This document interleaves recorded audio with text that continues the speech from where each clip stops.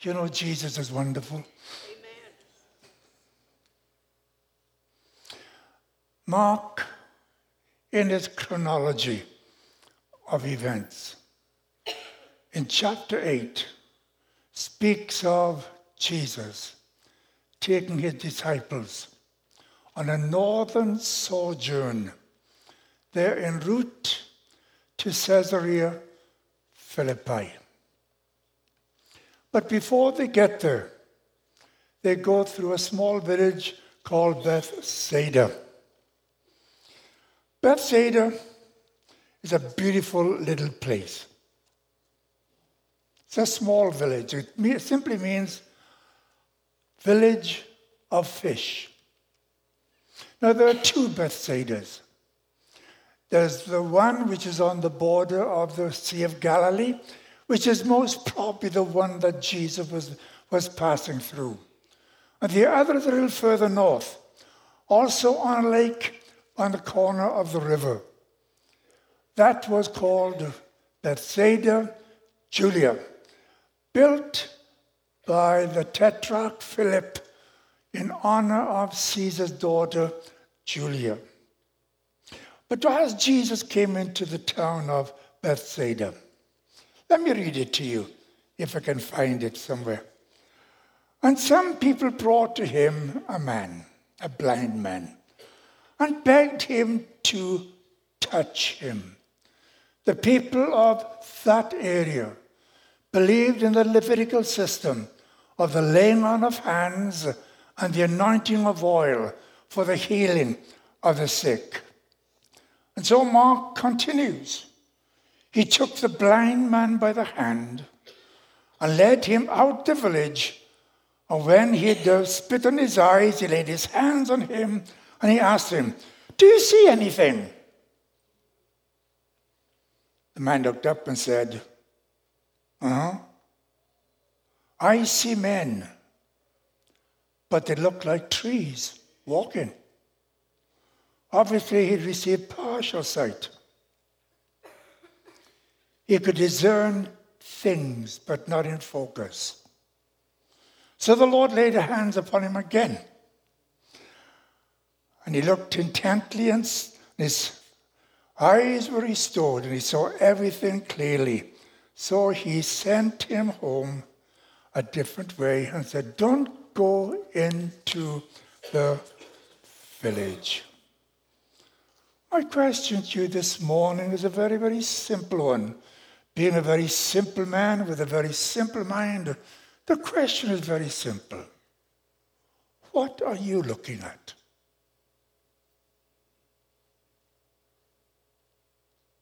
But more precisely, what do you see? What are you looking at? And what do you see? The world has three ways of looking at things. There is what is called the secular view. That is called the spiritual view. Then thirdly, there is the scriptural view. These are the three dominant worldviews which preoccupy the world in which we live. The secular worldview is really rebellious. It rejects anything of the supernatural. In fact, I had an experience which dealt with this a couple of months back. At the early part of the year, a colleague of mine from South Texas called and asked if I would be willing to talk to his grandson. I said, "What about?" He said, "Well, my grandson is at university in Fort Worth." I said, "Ah, good for him." I said, "We have some fabulous universities in Fort Worth." He said, "Yes, but he's abandoning his faith." I said, "Oh, that's not so good." He said, "So I want you to talk to him." I said, what about? He said, I want you to put some sense into him. I said, me?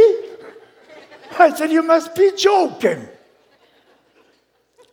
He said, Dad, I want you to debate the issue with him and discuss the issue with him and turn him back to faith. I said, sir, you're asking me to do an impossible thing. I said, faith comes through in times of revelation or times of desperation. Faith hardly ever comes through times of discussion. I said, you're asking me to change a young man's mind? I said, only the Lord can do that. He said, I want you to talk to him anyway. I said, okay, I'm not sure it'll do any good. He said, well, don't you believe in apologetics? I said, absolutely. I said, we're supposed to be able to give an answer for our faith. But that does not mean that we have the ability to change everybody else's mind. That comes through the Holy Spirit. It's He who convicts of sin, righteousness, and judgment to come. I said, well, he said, will you do it? I said, uh-huh. I said, as long as you set it up. So I heard nothing about it, and I was pleasantly delighted that the thing had been forgotten. And then in early June, I got a phone call. He said, Des, he can do it. He'll do it on a Friday morning. He'll meet you at Starbucks. I said, okay. What time? With Starbucks? Let's do it. So I turned up at Starbucks, saw this tall, elegant young man. He looked like a Marine, ramrod straight. As I walked in, he walked over me, he said, are you Reverend Evans? I said, guilty. We ordered our beverage. We sat down in the corner. And I'm saying, Lord, how on earth am I going to introduce this conversation? Shall I just say, hey, stupid?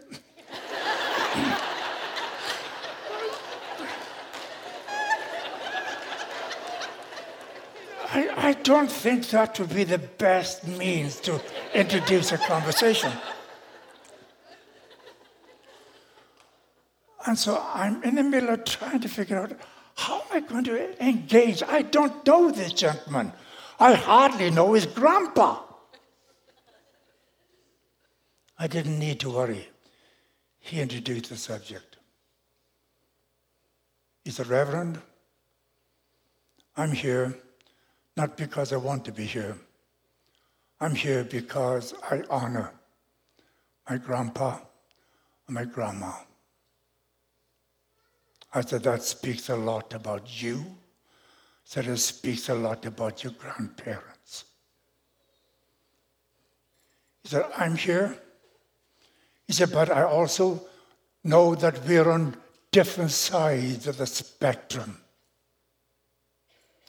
I said, okay, he's going to unload on me. And he did.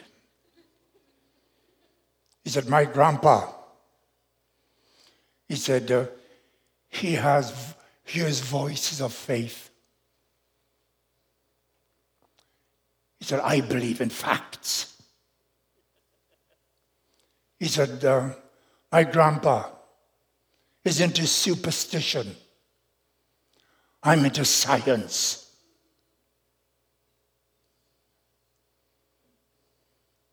He said, my grandpa is into religion. I'm into reality.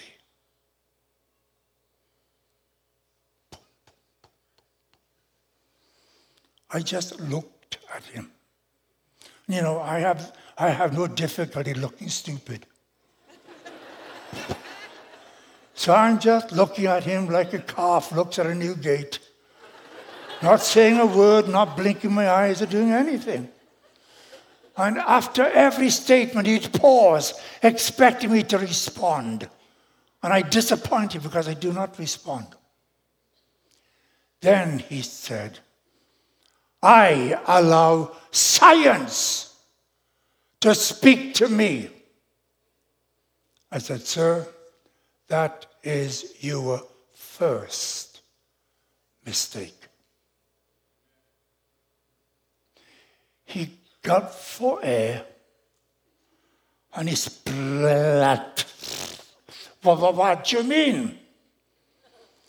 I said, young man, there is an old philosophical adage.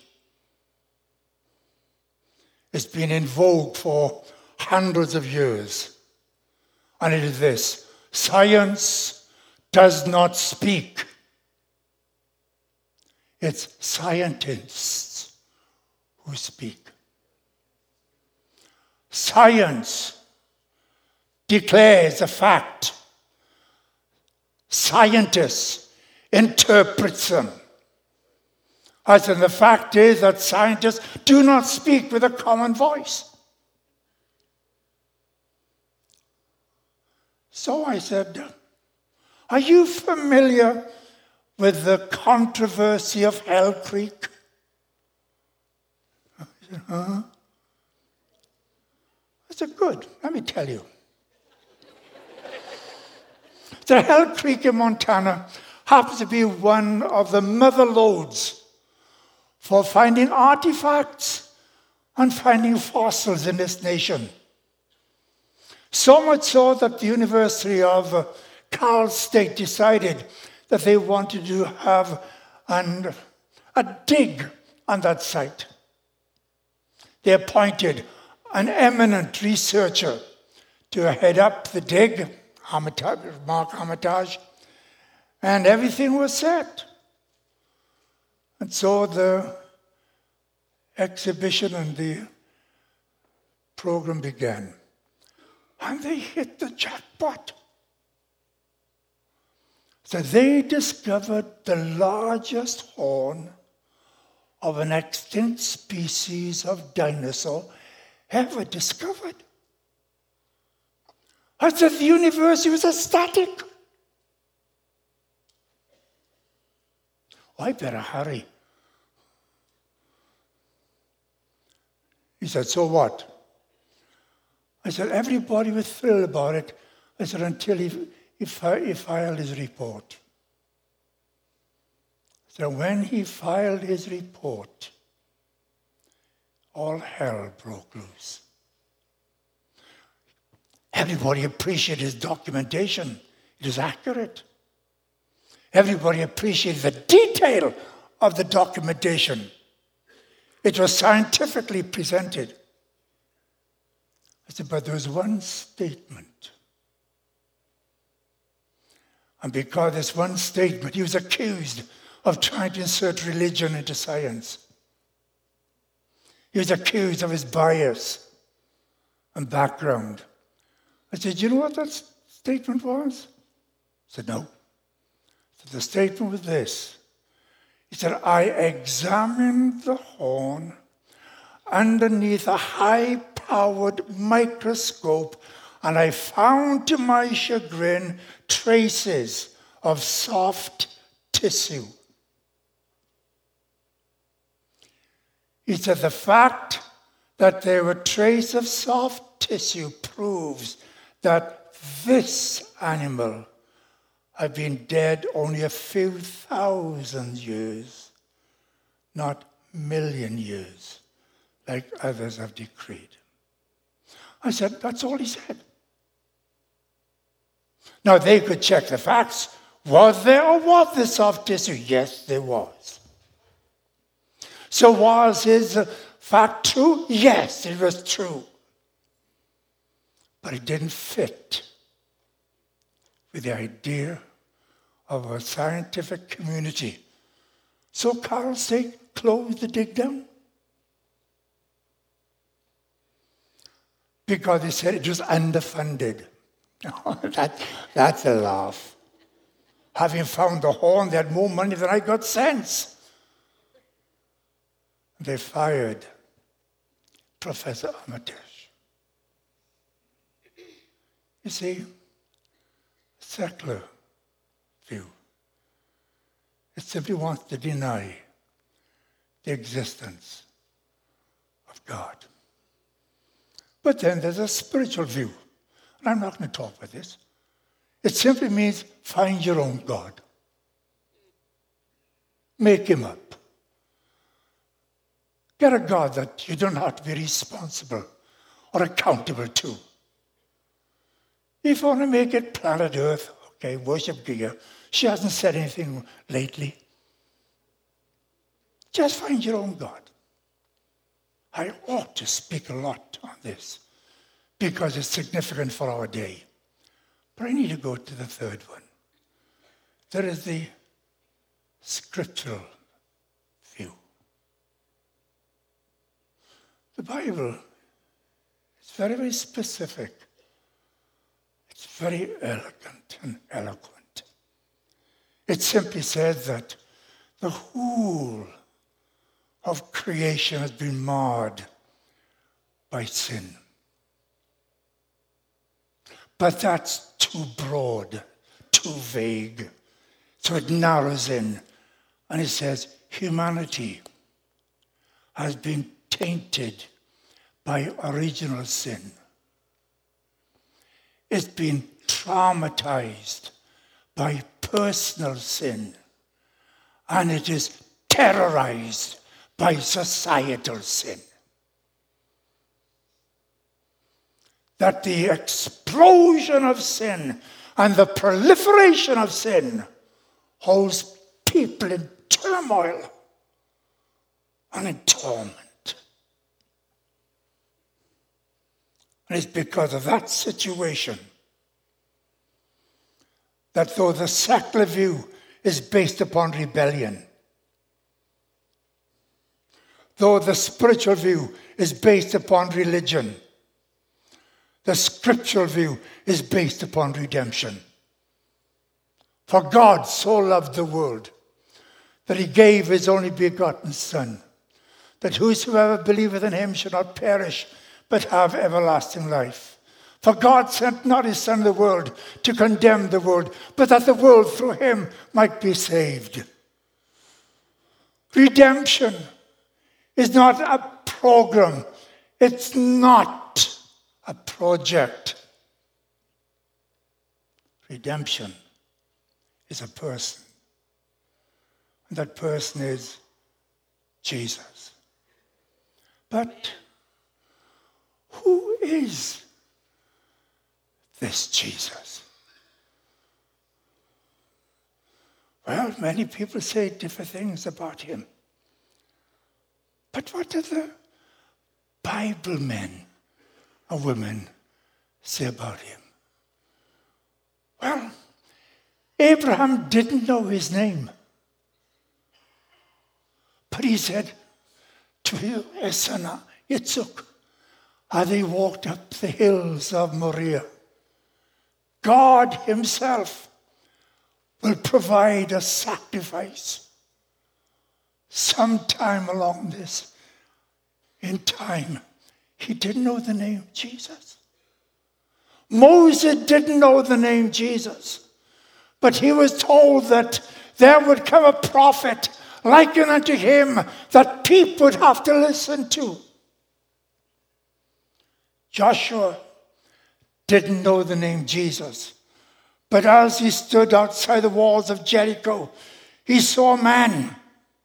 And he called him Sir Tsevaot Hashem, the captain of the Lord's host. That name began to morph. It went from Tsevaot Hashem to Adonai Tsevaot, God of hosts. It morphed further to Adonai Elohim Tsevaot, the Lord God Almighty. Joshua didn't know his name, but he knew the title. Job didn't know his name. But Job cried, he said, in my distress, I need help. I need someone who will stand between me and God. I want a daysman. He didn't know that that daysman's name would be Jesus. David didn't know his name, but he could honestly say, the Lord is my shepherd. Amen. Isaiah didn't know his name, except he says, a man of sorrows and acquainted with grief. He was wounded for our transgressions. He was bruised for our iniquities. The chastisement of our peace upon him, and with his stripes we are healed. Ezekiel didn't know his name, but he called him the Son of Man in this mystical, magical arena. Daniel didn't know his name, but he said, I see him as the stone uncut by the human hands that come from the mountain, that smashes against the feet of the Gentile arena, which concludes it, so that the kingdom of God might come into being. He's talking about Jesus. Nebuchadnezzar didn't know his name, but he looked at the 3 Hebrew lads in the fiery furnace. He said, oh, you put 3 in, there are 4 there. And the 4th one looks at the Son of God. He didn't know his name. Malachi the prophet didn't know his name, but he called him the Son of Righteousness will arise with healing in his wings. But let's flip over the 400 years of so-called silence. Shimon didn't know his name, but when he took that babe in his arms, he said, Lord, lettest thou thy servant depart in peace according to thy word, for mine eyes have seen thy salvation, a light to the Gentiles and the glory of thy people Israel. He was talking about Jesus. John the Baptist knew his name, but he simply called him, behold the Lamb of God that takes away the sins of the world. Matthew knew his name, but he called him the Son of David. Luke knew his name, but he called him the Son of Mary. John knew his name, but he called him the Son of God. I'm talking about Jesus. Thank you, Lord.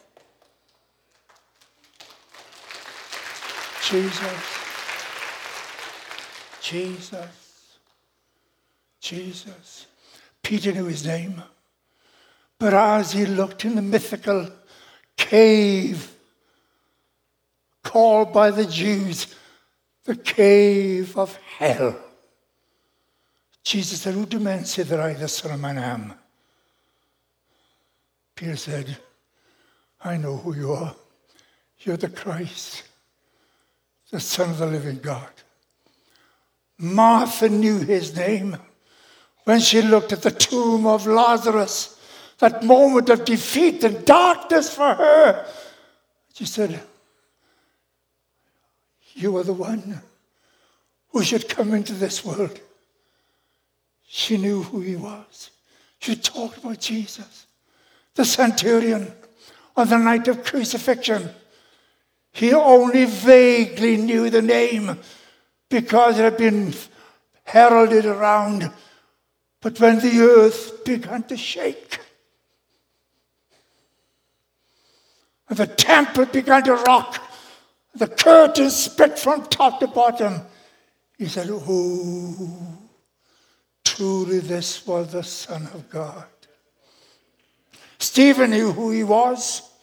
He knew his name. He'd committed his life to Jesus.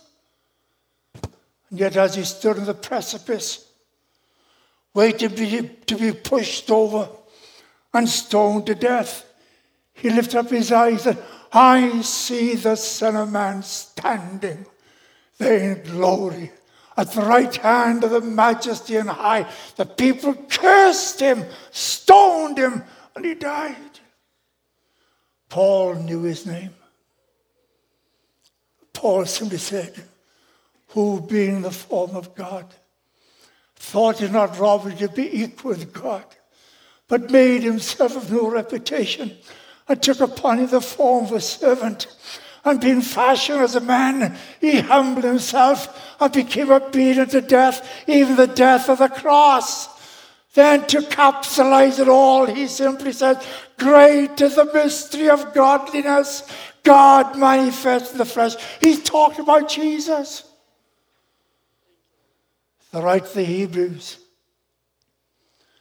knows his name, but he says, God was sundry times and in divers manners spake in the fathers by the prophets, hath in these last days spoken unto us by his Son, by whom also he made the worlds, who being the effulgence of his glory, the express image of his person, when he had paid the price, sat down at the right hand of God. He's talking about Jesus. He talked to the great high priest that when lives seem to be disintegrating and coming apart, he's the one who wraps ropes of love or peace of grace around to keep them together. He's speaking of Jesus, the high priest, that when it seems though the heavens are like brass, he opens the door and says, come boldly before the throne of grace to find grace to help in time of need. He talked about Jesus. But I must talk one more. I talk about John. John on the Isle of Patmos was having a bad day. In fact, he had a bad week. He had a bad month. He had a bad series of years. John gets up that morning and he's determined not to allow himself to be depressed with his situation. He decides to worship the Lord in spirit and in truth. And as he's engaging in the spiritual disposition of worship, he hears a voice behind him. John turns to look at the voice, and what he sees overwhelms him. He falls as one dead to the ground. The person touched him and said, don't be afraid, John. I am the Aleph and the Tau. I am the first and the last. John, I was dead, but I'm alive, and alive forevermore. And guess what, John? I hold the keys of death and hell. I hold the keys.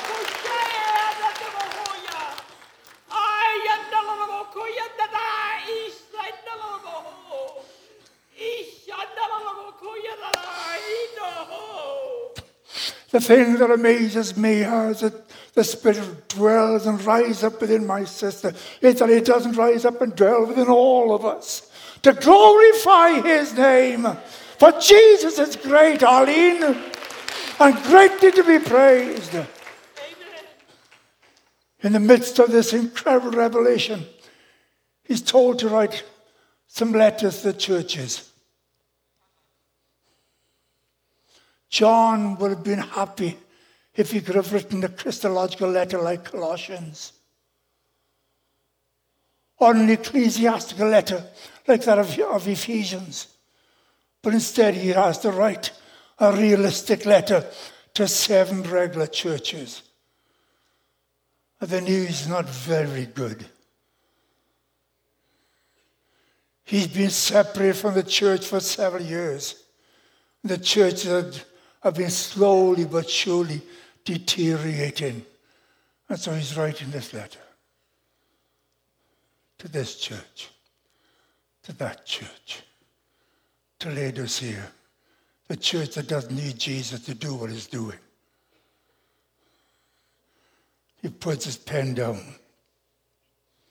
Here am I in prison. Here am I going through this. Look what's happened to the church. You talk about wanting to be depressed. And suddenly you hear the creaking of a door as he moves from one dimension to another dimension. And as he moves into this new dimension, he sees things that the natural eye cannot see. He hears things that the natural ears cannot hear. He appreciates things that the natural mind cannot comprehend. He sees the sevenfold expression of worship, which is only limited to us in time because we're not sure how to worship in spirit and in truth. You hear them begin to sing, holy,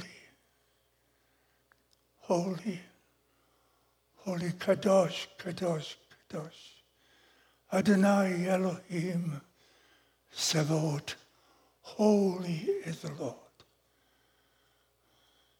You see the elders bow down in reverence at his feet.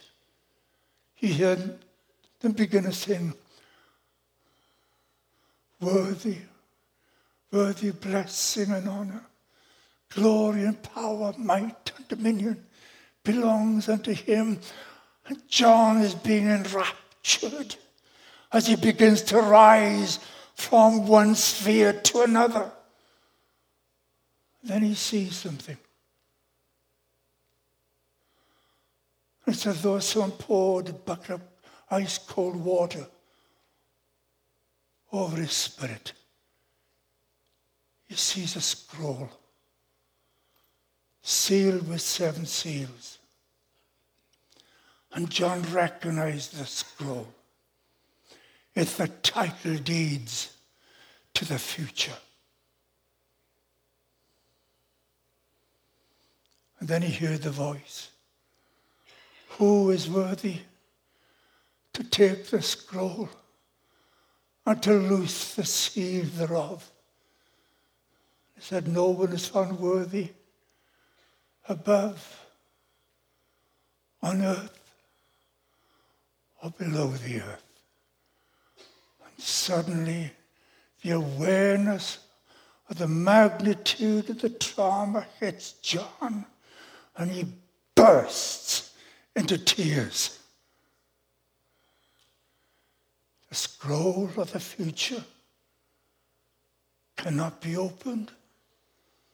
That meant to say that everything he had suffered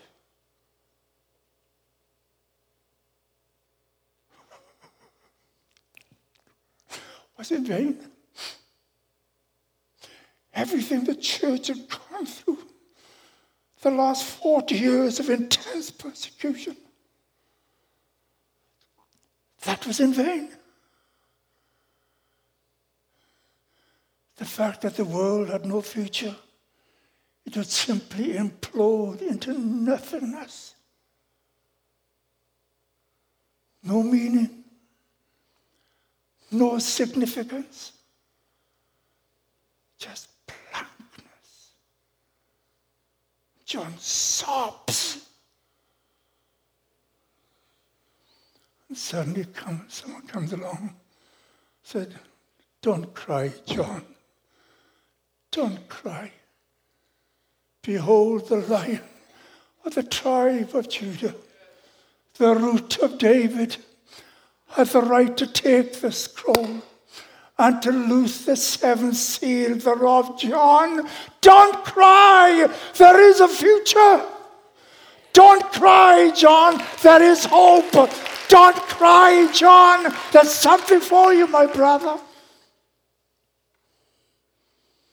Suddenly he hears this crescendo, this paean of praise to him who sits on the throne, and unto the Lamb be blessing and honor and glory and power and might and dominion forever and forever and forever and forever and forevermore. Unto him who hath loved us and loosed us from our sins in his own precious blood.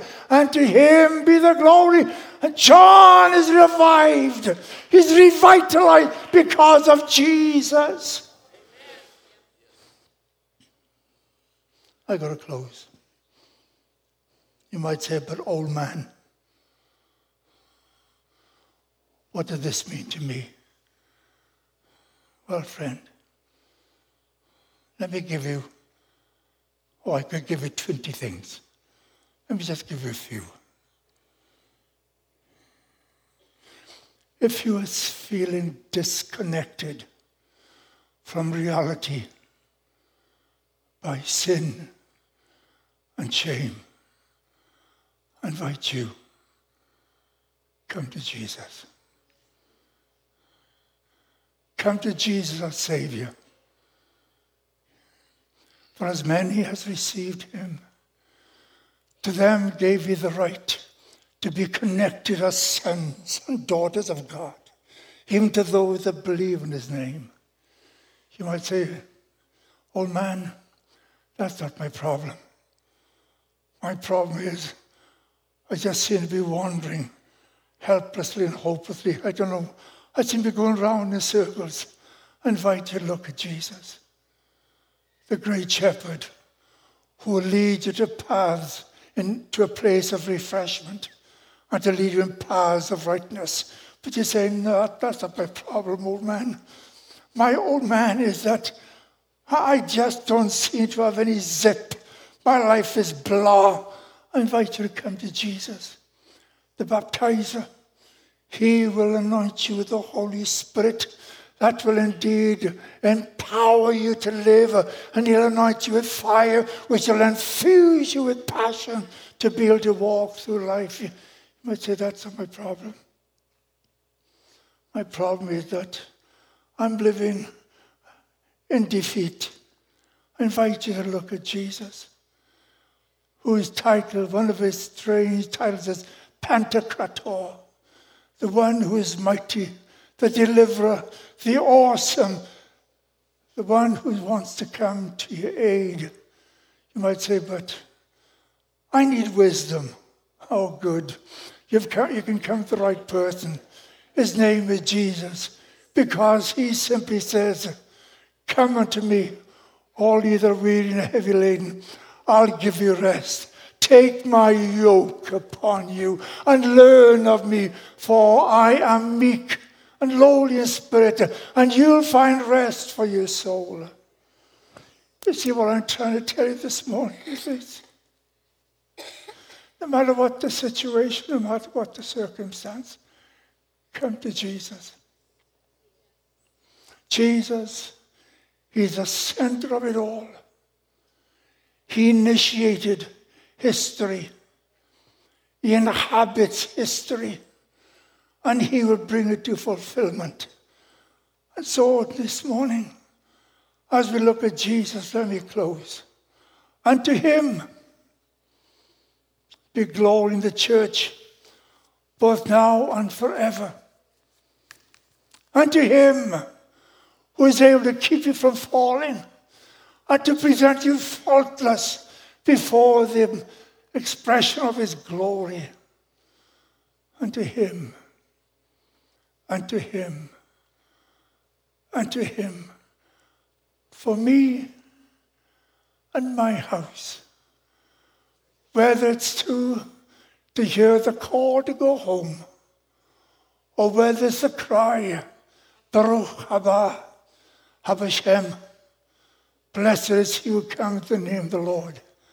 Until that day, I am going to honor and glorify the Lord and Savior, Jesus Christ. I recommend him to you. Amen.